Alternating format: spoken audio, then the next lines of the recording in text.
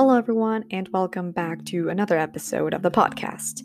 So, today I'm talking about Star Wars, and I'm a big Star Wars fan.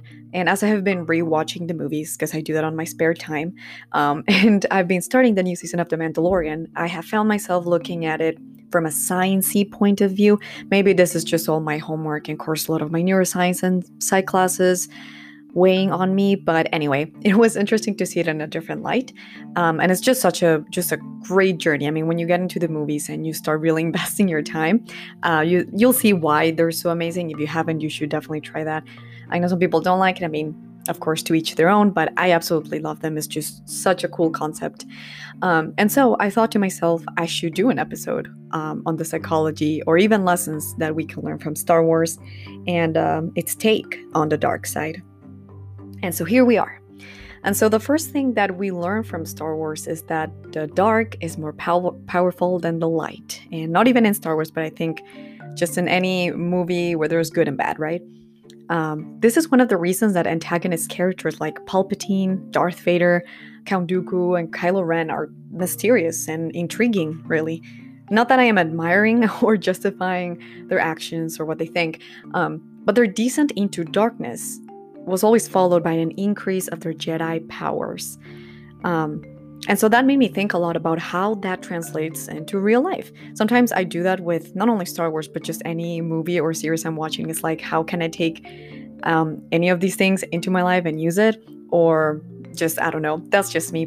And so thinking about it and reading more into psychology and using the knowledge from my neuroscience major and all that stuff, a way to make sense of it in real life is that negative emotions, or darkness really, and experience have a greater impact on people than positive ones.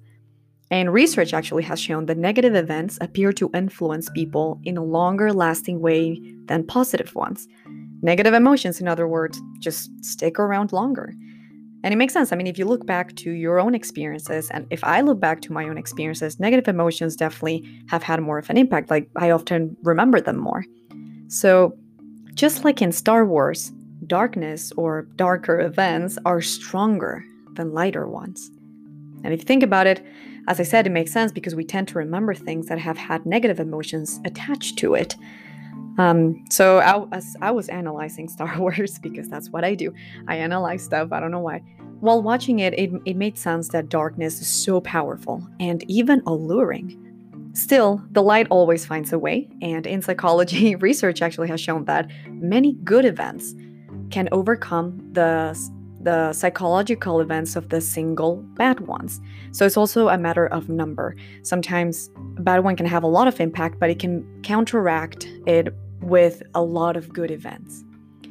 And so even though, for example, in other words, and even though the Dark Lords of the Sith may be more powerful than the Jedi, this means that the Jedis need to work more and harder on counteracting the dark.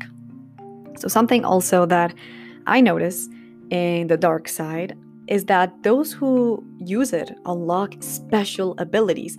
And that's why it's so alluring, as I mentioned, because they just have these really cool abilities and you're like, wow, I want those. Abilities that those who do not use it might never even be able to tap into it. And that's why it's so intriguing. So in a way, translating into psychology terms even, negative emotions, while unpleasant and even horrible really, as they might feel, can actually be useful. This shouldn't be a surprise when we were cavemen, we think about it. We needed that in order to survive. If we were to find ourselves in front of a python, a tiger, whatever, we needed those negative feelings and emotions to run through our body so we would have physiological responses and as a result, activate our flight or fight mechanisms where we can narrow our focus, our pain sensation may become suppressed, and we become stronger and faster.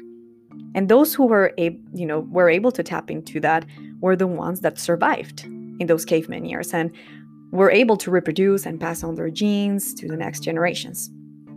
So really, what we need to understand from this is that the negative emotions in themselves are not bad, but it matters what we do with them.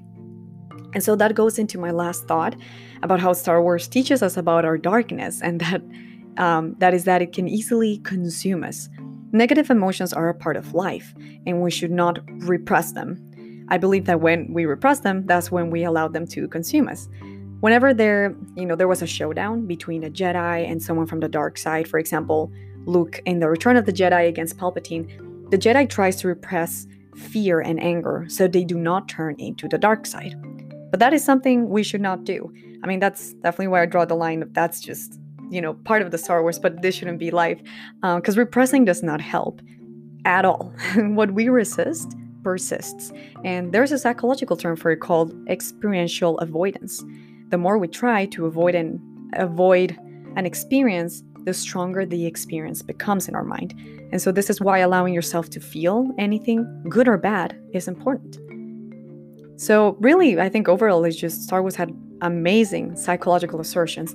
And so we shouldn't, of course, take them too hard because it's still, fiction and all of that stuff. But I think it is very interesting to look at it and analyze it and what we can take from it.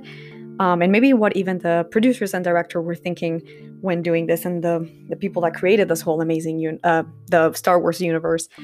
Shout out to George Lucas, because it was so well made, and there's a reason why it's so great and it's so famous. It's also because of this context of the dark side, and of course the really cool powers that the Jedi have, and I wish I had them. But something to think about, at least for the assertions it made, and maybe even the psychology behind it. But yeah, that is it for this episode. I hope for those of you who do not know Star Wars, at least you'll go and give it a try if you haven't already. But yes, those are kind of my thoughts on it. Really cool stuff.